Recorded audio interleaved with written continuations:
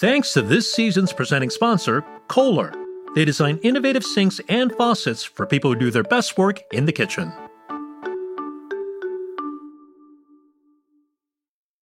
Hey Proof listeners, I love kitchen gadgets that look cool and are a huge time saver.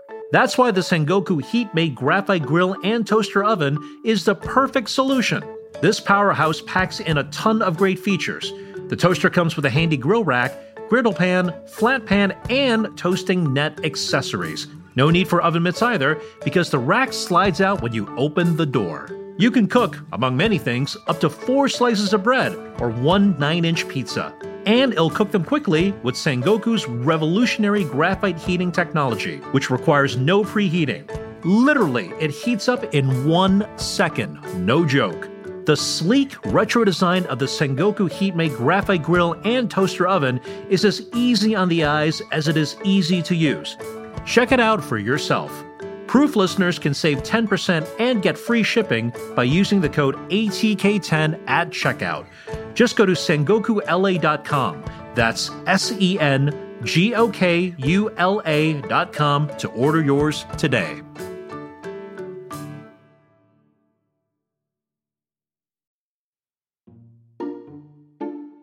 I am not a pet owner.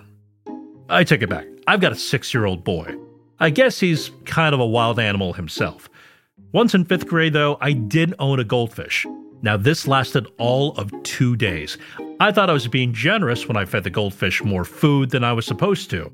A couple or 5 extra sprinkles of fish food, that's just me being nice, right? Apparently, you should not do that.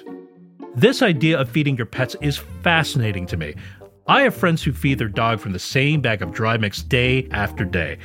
I also know people who go to Whole Foods and buy fresh Atlantic salmon and prepare gourmet meals for their dogs.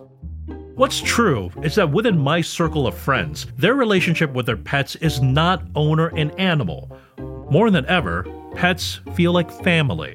And in the same way you wouldn't make your 6-year-old boy eat junky snacks day after day after day, we're a lot more evolved about what we feed our animal friends.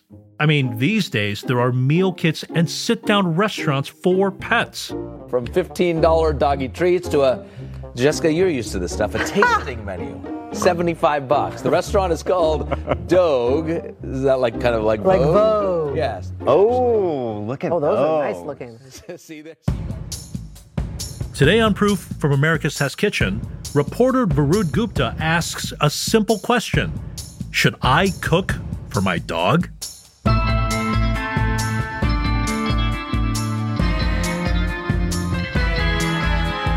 I'm Kevin Pang. Stick around.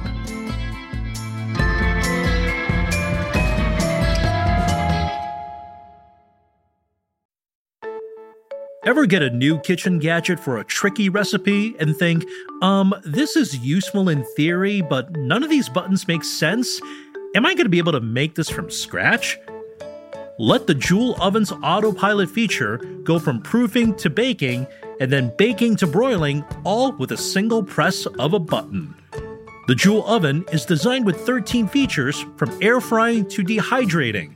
And the Joule app step-by-step recipe guides, which include recipes from ATK, make it easier to tackle tricky dishes the first time you make them. So aim high and make that goat cheese and herb stuffed chicken with confidence. Learn more about the Joule Oven at Breville.com. That's BREVILLE.com.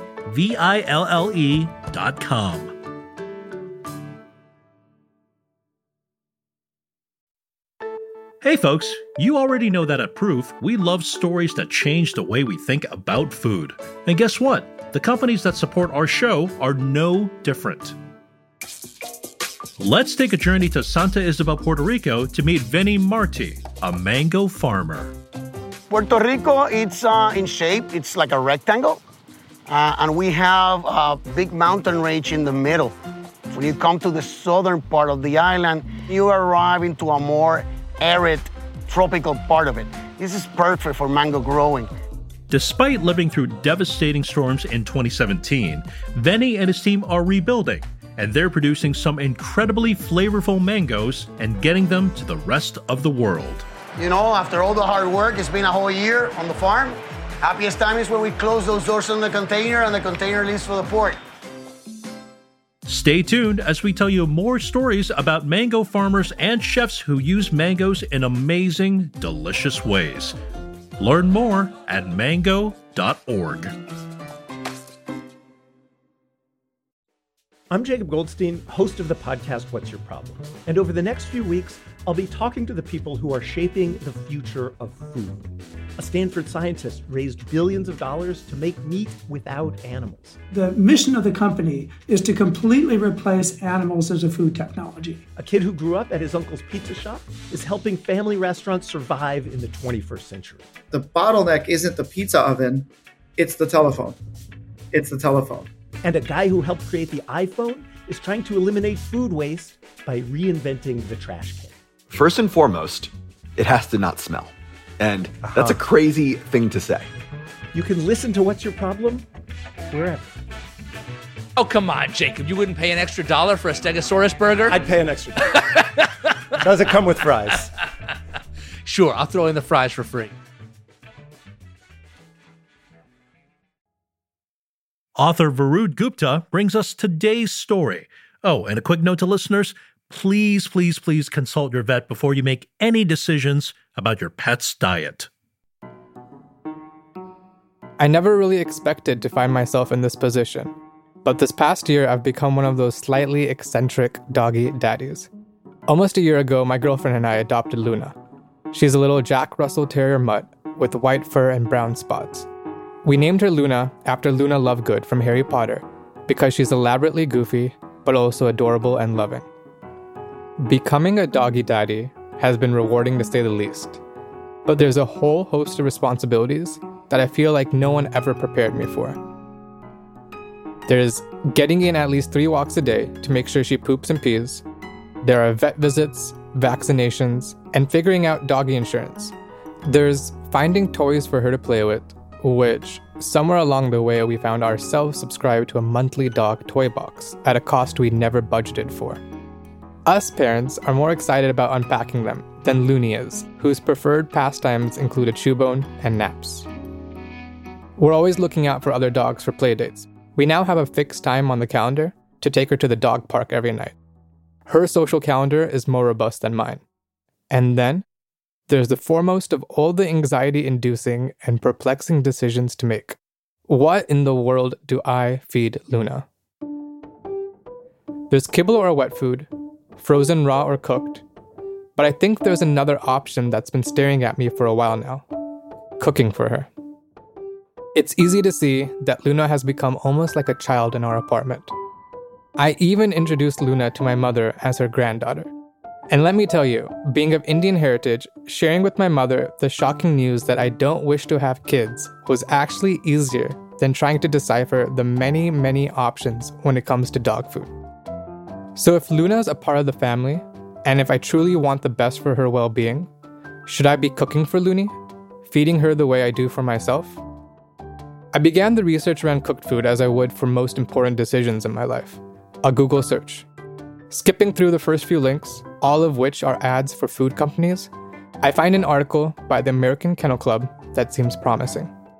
But when I reach the end, I notice that the piece is sponsored by Ollie, which seems like a new food company that ships freshly cooked meals. So while the content might be helpful, the advertising leaves me questioning all the newfound wisdom. By the time I finish my research and flip onto Instagram for a break, I find my feed overwhelmed by all these dog food ads. Ollie, Nom Nom, Maeve, Farmer's Dog, and this one from Pure Pet. Dog owners treat their dogs like their kids, so why are you feeding them highly processed brown biscuits? Choose a diet that your dog deserves. Go pure. Even though Luna eats kibble, she actually eats anything. I can't help but allow a certain fear to settle in. Have I been a bad pet parent? Am I doing my best for this new life I've brought home? It's a beautiful weekend in New York, and I'm headed out to the pet park with Luna. We're going to celebrate the first birthday of Milo. Milo is a brown golden doodle, and the owner is throwing a quote-unquote Mexican-themed party. Now, I'm not sure what is really Mexican about it, but the theme includes a strict dress code of bandanas around each dog's neck, a pitcher of sangria for the humans, and then these tiny little cups filled with whipped cream, a sort of take on the Starbucks puppuccino. No one can best help illuminate the enjoyment doggies get from this treat than this TikTok by GramGram88. He's a Starbucks employee feeding puppuccinos to dogs in a drive-thru. Okay, here you go, little buddy. Oh, you're such a sweet angel face. Hello, you sweet angel face. At the park birthday party, Luna spends most of her time moving from cup to cup in search of leftovers. And it makes me wonder whether other owners worry the way I do about what to feed their dogs. There's Alex, parent of Luna's BFF Mika, who is a Shiba Inu. Mika is mainly served kibble with a salmon oil vitamin syrup topping. On special days, we'll give her chicken and rice, or just when we have extra chicken and rice, we'll do that. That's probably her favorite. Or sometimes she even eats like red meat, like steak or stuff. Then there's Amy, doggy mommy to the energetic Lonnie. Lonnie is a white poodle who is fed a range of proteins. Some are slow cooked and some are raw.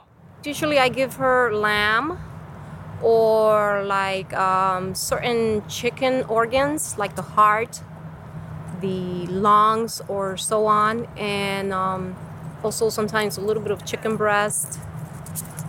She likes turkey. For a bit of context, this park is in Upper Manhattan, and the owners here range from millennials to the generation before. I was kind of expecting most to respond that they also fed kibble or the occasional one-pot meal for their dog. I didn't expect such a variety of combinations. There's one owner who gives her dog goat milk, another who sources quality beef from Whole Foods to mix with quinoa and blueberries. Arlene, parent of Ryder and Bambina, both Shih Tzus, get a ton of options throughout the day. Their diet starts with kibble, mixed with some blueberries or strawberries, followed by a treat. I cook for them every day, so I probably will make them chicken or maybe lamb or maybe ground beef. It depends. I change it up for them. In the middle of the day, I give them another treat. It could be a little lamb treat, something small.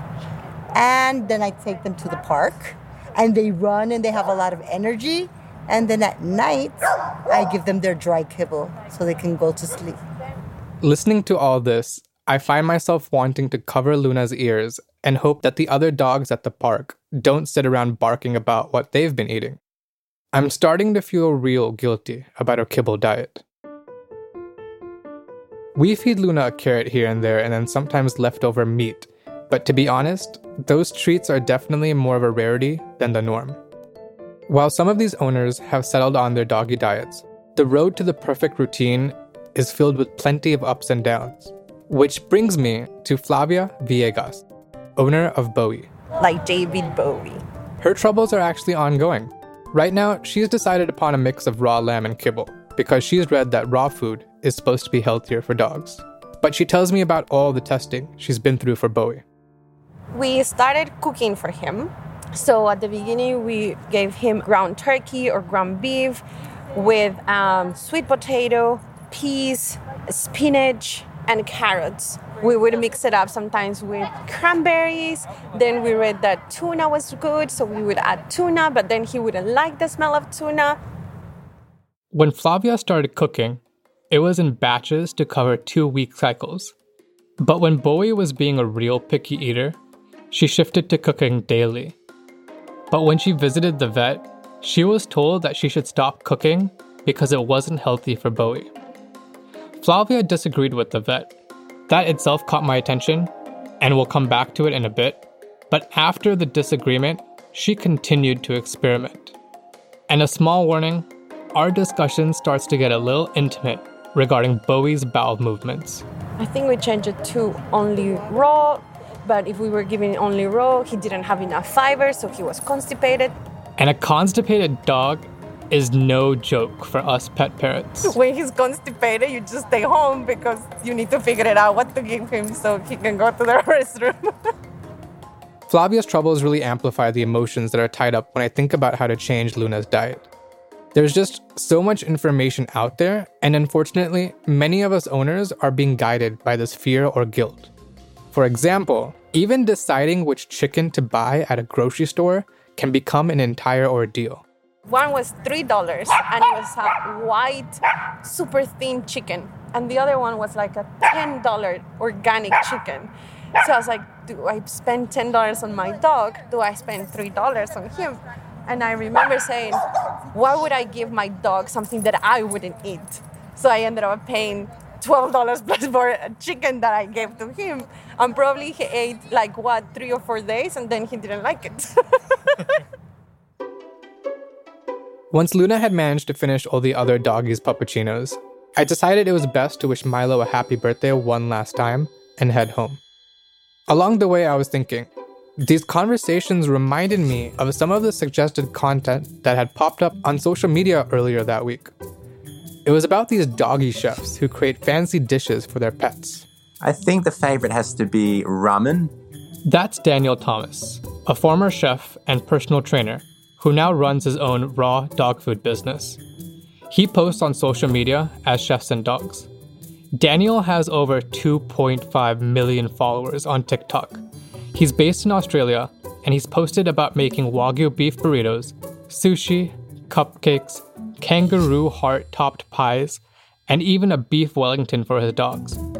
Gordon Ramsay has even responded to his recipes on TikTok. Get Ramsay? Yep. Be real quiet on dog food. Yeah, because I've eaten so many dogs' dinners. Pineapple. No, stop it. What, peeling it? No, come on. Pineapple ring for a dog? Puree pumpkin? Stop it. Seriously? Really?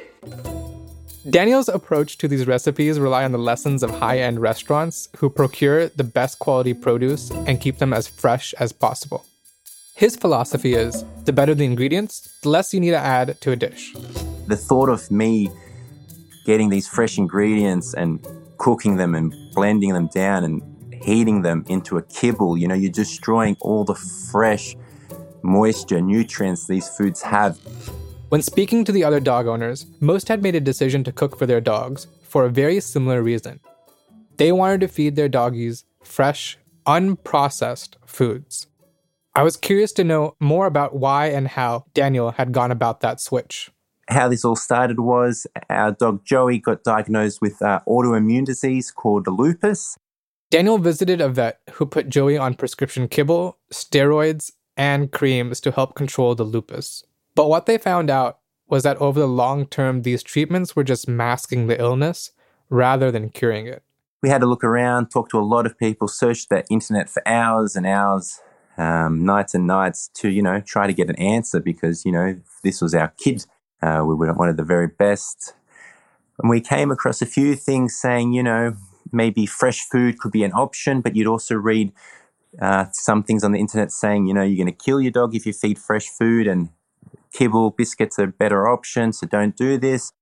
Eventually, with the help of a nutritionist, Daniel settled upon slightly cooked foods. And he says that has made all the difference for Joey. A simple search online and you're bound to find many similar anecdotes. Freshly cooked means no preservatives or fillers. It's supposed to be easier to digest. But these claims don't stop at nutrition. Daniel reports that switch has led to more energy, shinier coats, and even better poop. We've noticed with our dogs switching, you feed them healthy foods, fresh foods, their stools are a lot smaller, they don't smell toxic, they shouldn't smell toxic. And the main thing is they're a lot smaller because they are processing the food that they're eating correctly. Poop is a very important part of the life of us pet parents.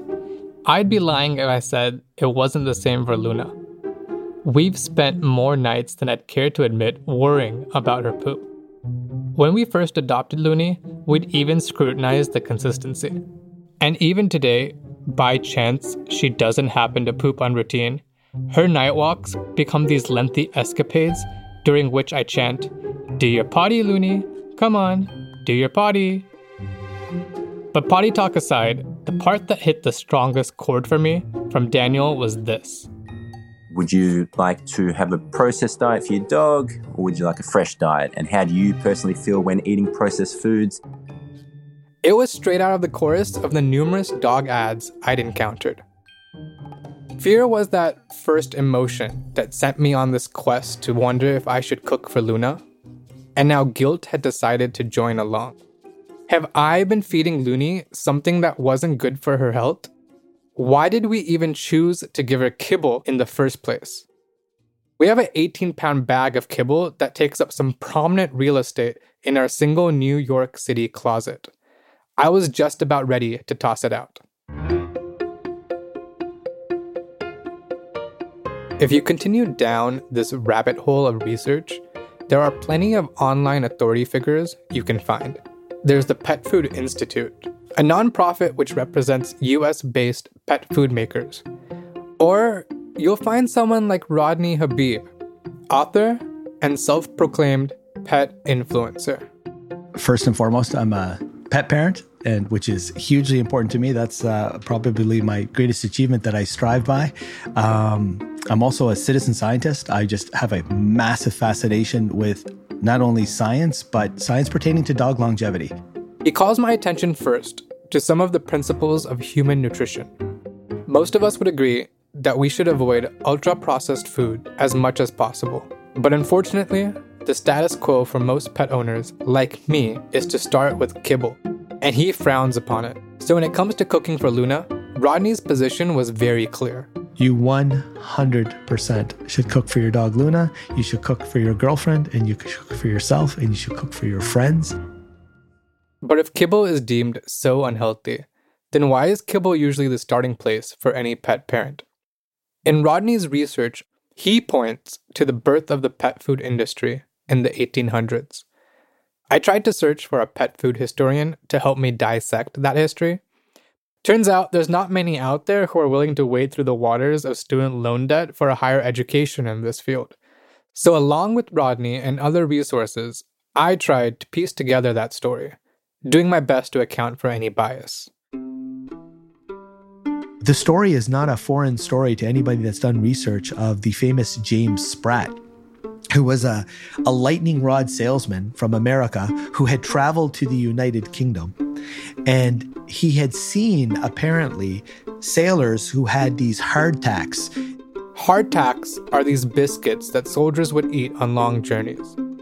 The story goes, these hardtacks were so hard that soldiers actually had to use the butt of their rifles to break it into pieces, or even dip them in coffee to make them palatable. Spratt watched as these sailors would return to shore at the docks, where most of the moldy biscuits would be discarded, and dogs would scavenge them for a meal. James Spratt came up with the idea of, if these dogs are eating this, maybe I can make a dog biscuit, sell it to people, rather than having dog to eat the moldy ones, and make them better. And born of that day was pet food.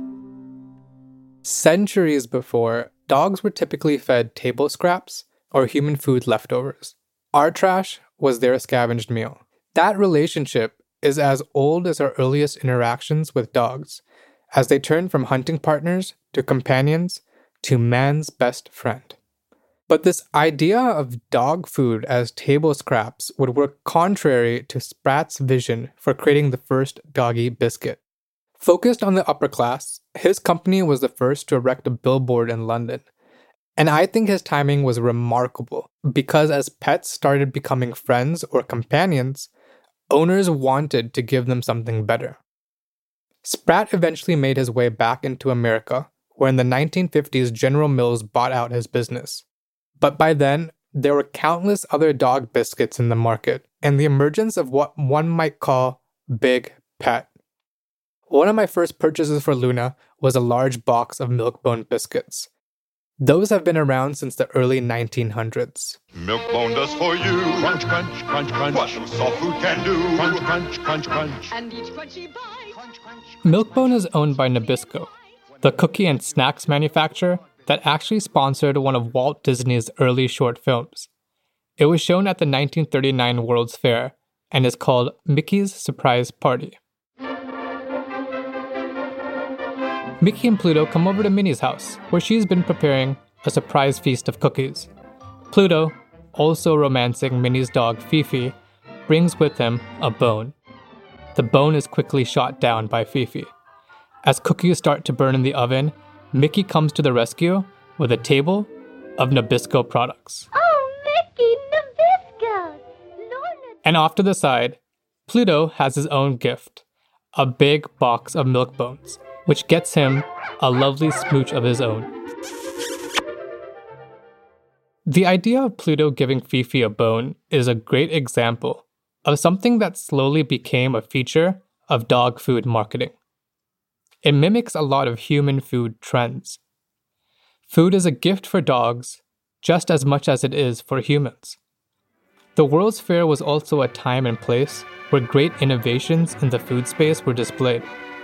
It was a time where science and convenience became staples of American human cuisine. The same was happening with dog food. In an article published by the Pet Food Institute on the history of dog food, another big player in the 1920s was kennel ration. My dog's bigger than your dog. My dog's faster than yours. My dog's shinier cause he gets kennel ration. My dog's better than yours. Their canned food for dogs was predominantly packed with horse meat. Another article on dog food history goes on to say that by 1941, canned food was so successful, horses were actually bred just for dog food at the count of 50,000 a year. Kennel ration rose to prominence, running ads during shows like Bewitched. There was even the Kennel Land Pet Motel, which popped up at Disneyland in the late 1950s. Then during World War II, the metal of canned food needed to be repurposed for wartime efforts. Rodney says that's when an entirely new breed of human food-based companies came into the dog food scene. The cereal industry then got involved and took over new processing techniques. So Quaker got into the mix. Eventually Nestle got into the mix. Mars, the chocolate bar manufacturers. Today, Colgate, Palmolive. Some of these very, very big, large brands started to get involved from the influence of the cereal industry, who said, we have an idea. We can start making dog food with our machinery. It's quite strange to think about how some of the largest companies that make foods, snacks, or other products for our consumption are the very same ones who make it for dogs. But more, it was a bit uncomfortable to learn about these new methods. The machines that puffed cereal or manipulated corn into flakes soon were set towards making dog food. This is called extrusion. It's a manufacturing process where powdered ingredients are packed into a machine and heated to produce those perfectly shaped brown bits of kibble. Rodney tells me that the application of heat leads to a loss of nutrition, which then gets added back in the form of additives. And then they need to make this kibble appetizing for the doggies through scents. Keep in mind, pet food manufacturers work with the American Chemical Society. The American Chemical Society's job is to concoct chemicals that will smell like fresh deer, fresh mice, some sort of roadkill, or something that smells glorious to your animal. And they spray these foods with these chemicals, these flavor enhancers, these palatants, as you may, to convince the dog to eat it. So for Rodney, alternatives like raw, frozen, or freshly cooked rank higher because there is less overall processing or additives.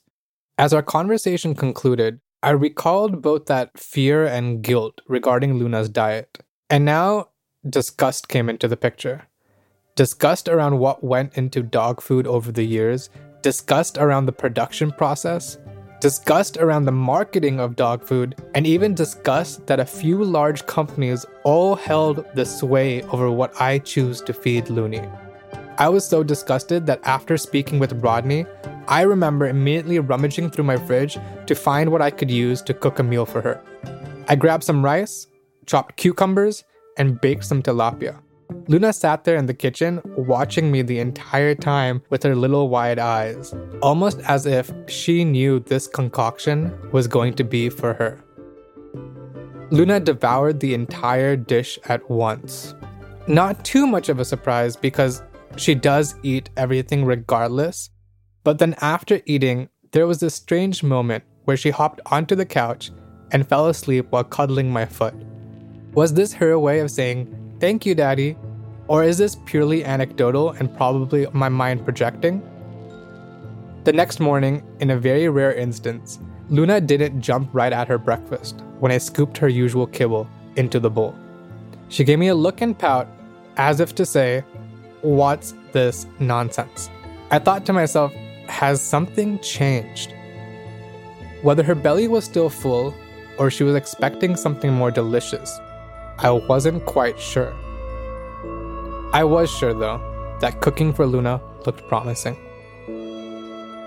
After the break, Varud continues his search for the best food for Luna. Eating great food is one thing.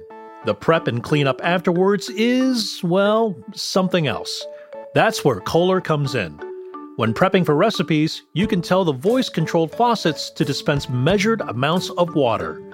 Kohler's faucets also feature a sweep spray to quickly get any gunk off of your dishes. Even if your hands are messy, you can wave on and off the touchless faucets. That way, you can clean with ease.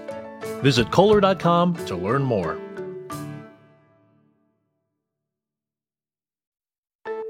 Cooking during the holidays can be stressful.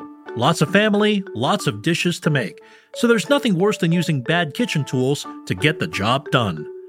Make it simple this year with OXO. Their cutting and carving board provides the perfect stability when you're carving into that roast because of the non-slip feet that keeps the board in place. You can also avoid slippage with OXO's easy-to-grip mixing bowls. Go ahead, let those younger chefs mash and stir the potatoes to perfection. And serve up the feast with OXO's steel serving tongs. Elegant, ergonomic, and best of all, dishwasher safe. Proof listeners can get 15% off their holiday must-haves when you use the code ATK15 at OXO.com. That's ATK15 at OXO.com.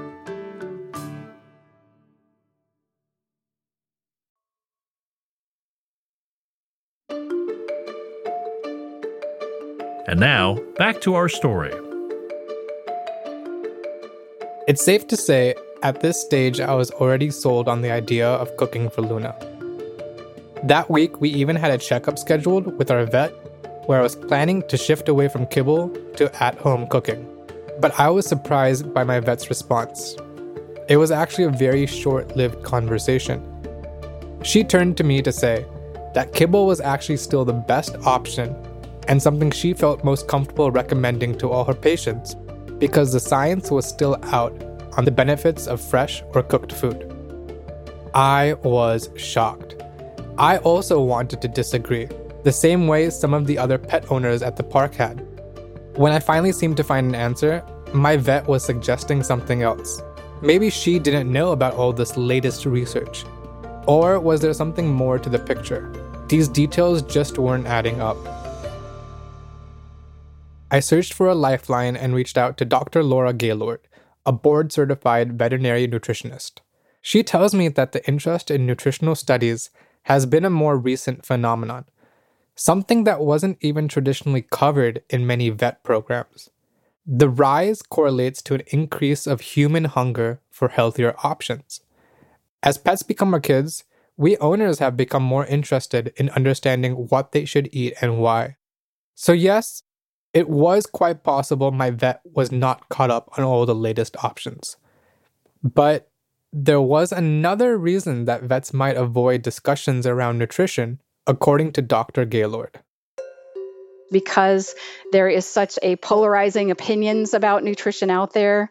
There's a lot of misinformation about nutrition out there too, and I think pet owners kind of get really taken in one path versus another, and it might not align with their veterinarian's viewpoint. And so, unfortunately, the reality is I think some veterinarians do avoid that discussion because it can be, quite a debate rather than a discussion sometimes.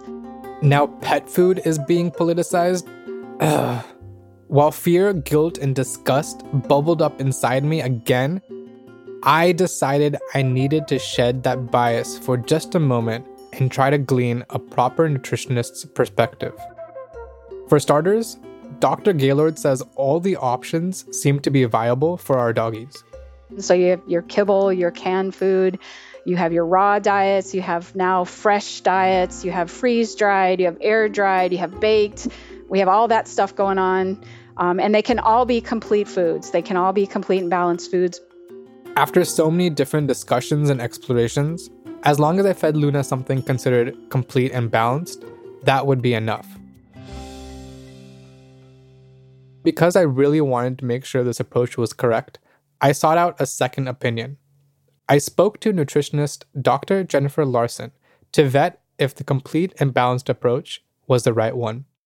She agreed, adding that we must remind ourselves that dogs are not humans.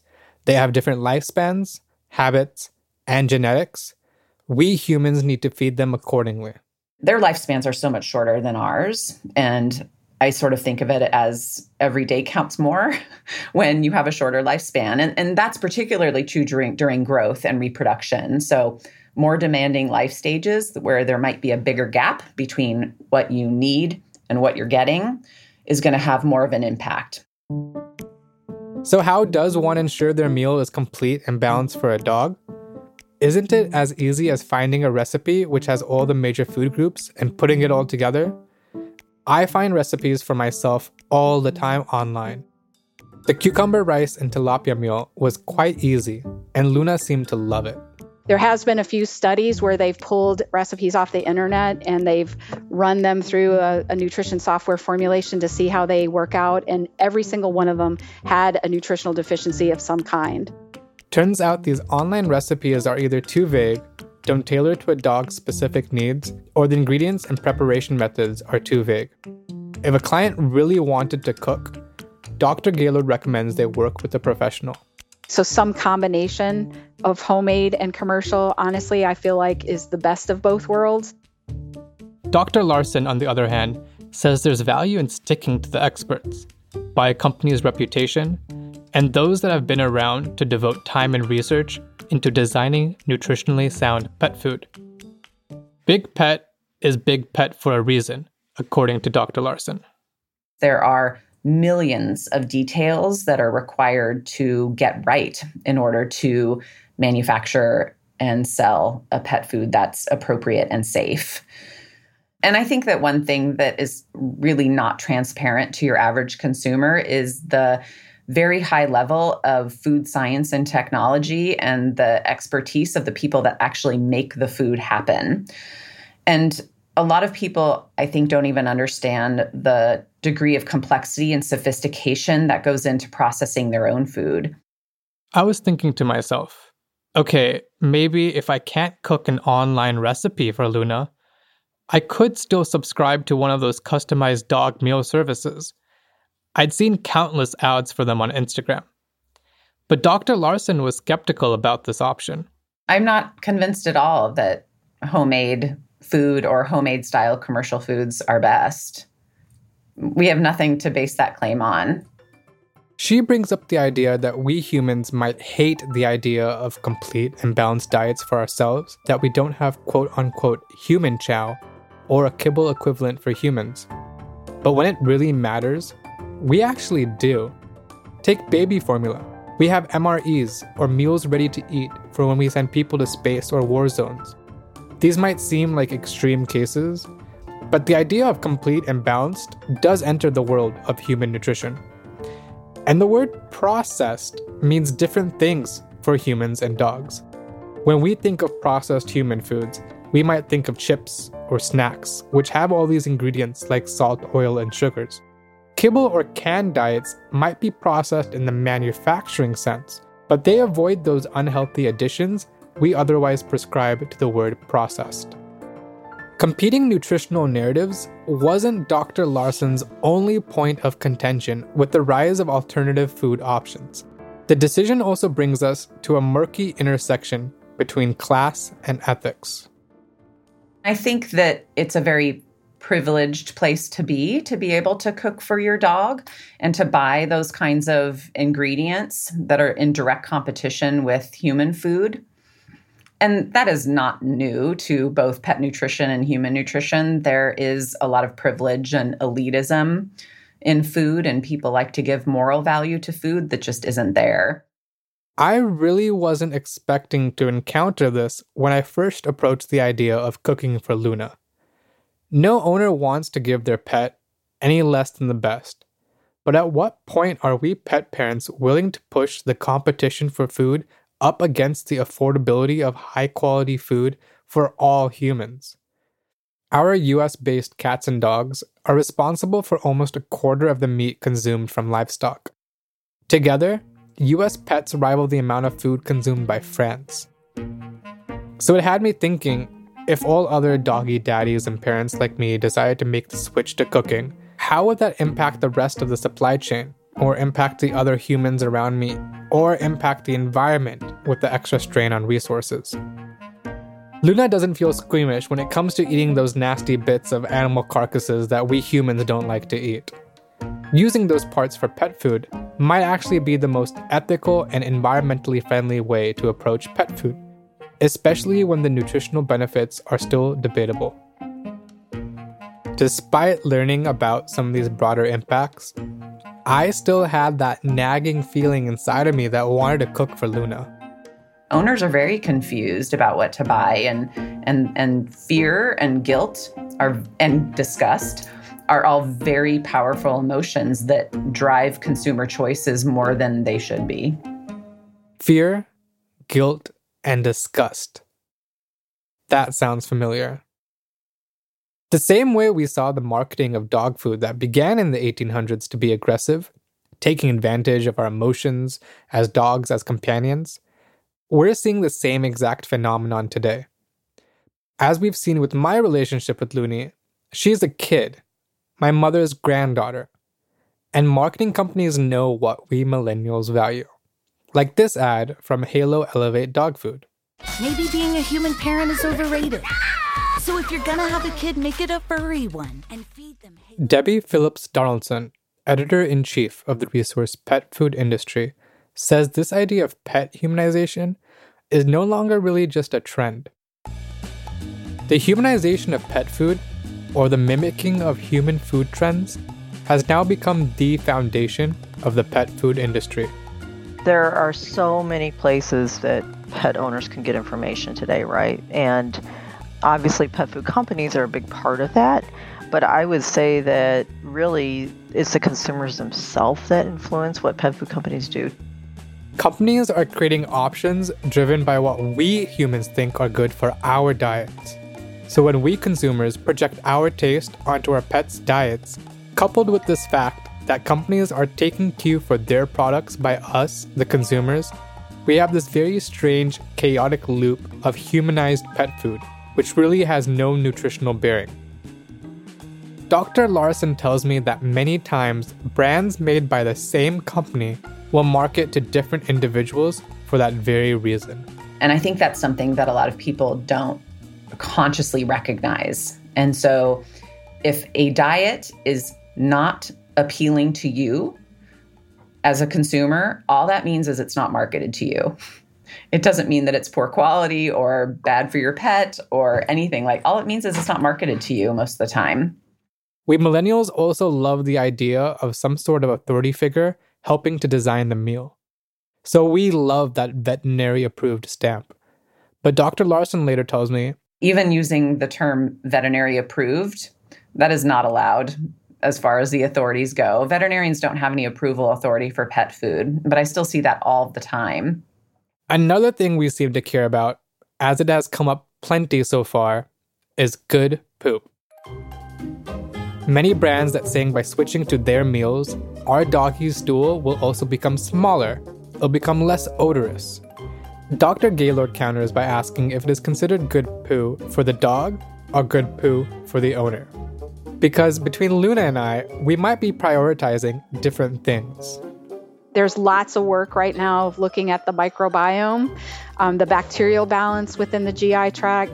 We're still defining what's normal for a dog, and we're finding, just like in people, that what type of diet they consume could influence the microbiome. So that doesn't mean one is good or one is bad. It just means they're different based on what they eat. Debbie concludes that influencers might all be splendid people, Companies might have the best slogans or intent, but at the end of the day, as frustrating as it might be, everyone has an angle. I guess this is all to say, maybe I need to stop thinking of Luna as my daughter. Because as much as I love her, she is not a human. She's a dog. And thinking of her as a kid only allows these companies to market products to me, the human, rather than what might actually be good for her belly.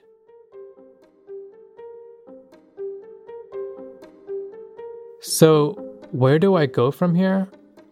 Honestly, I'm not sure. In some ways, I'm just as confused as when I began researching this story. It's like I'm starting all over again. I can say that it turns out cooking might not make a big difference to Luna's diet when done right. And when done wrong, there can be some pretty big consequences. I think it is also safe to say that there's something still intangible about giving Luna or any dog cooked food. Is it possible that there's more to food for dogs than just nutrition? Do dogs think about what's in their bowl or where their food comes from? Daniel the dog chef raises quails in his backyard and told me this story. One of our dogs, Kalen, who's a border collie, about 5 years old, is best friends with these quail. He absolutely loves hanging out with them. And, we obviously feed quail to our dogs on rotation occasionally. And the border collie, Kalen, who's best friends with our quail, refuses to eat any quail. Rodney, our pet influencer, has also experienced similar emotions when cooking for his furry friend. When you are with your dog and you are making food for your dog, the emotions that you're putting out, that gratifying feeling of knowing that you're going to nourish your animal, there's no words for that. Your dog can smell that. Your dog can pick up on that. And when I went to the park and asked the dog owners whether they thought cooked food made a difference, they all said, Definitely. She gets far more excited when she realizes she's eating people food, especially. She likes more the food I cook than the other one. I give her the other one. If I'm on a rush, I'll give her that.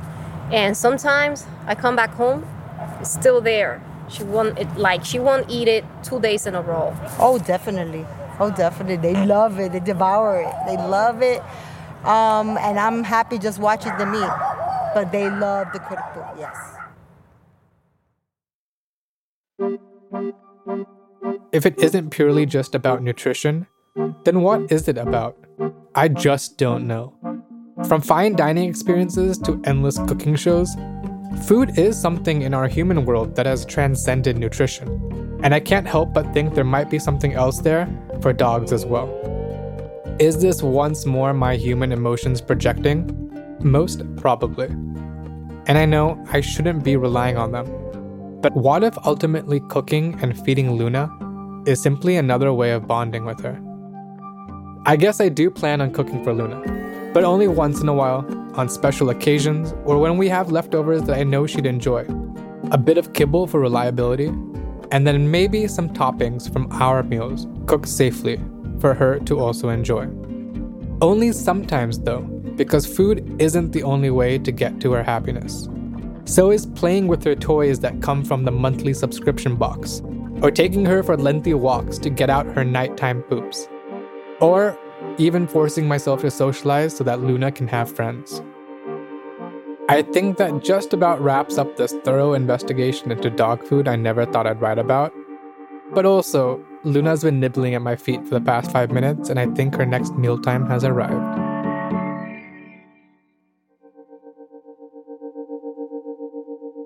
Thanks to Varud Gupta for bringing us this story. If you like Proof, be sure to subscribe wherever you listen so you'll get new episodes as soon as they drop.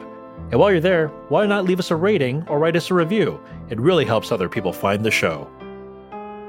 This episode of Proof is hosted by me, Kevin Pang, and the podcast is made by the following cast of characters. I'm Yumi Araki, the managing producer. I'm executive producer Caitlin Kelleher. I'm Terrence Johnson, and I'm the associate producer. I'm Alex Curran Cardarelli, and I'm also an associate producer. I'm Bridget Lancaster, creator and the founding host and producer.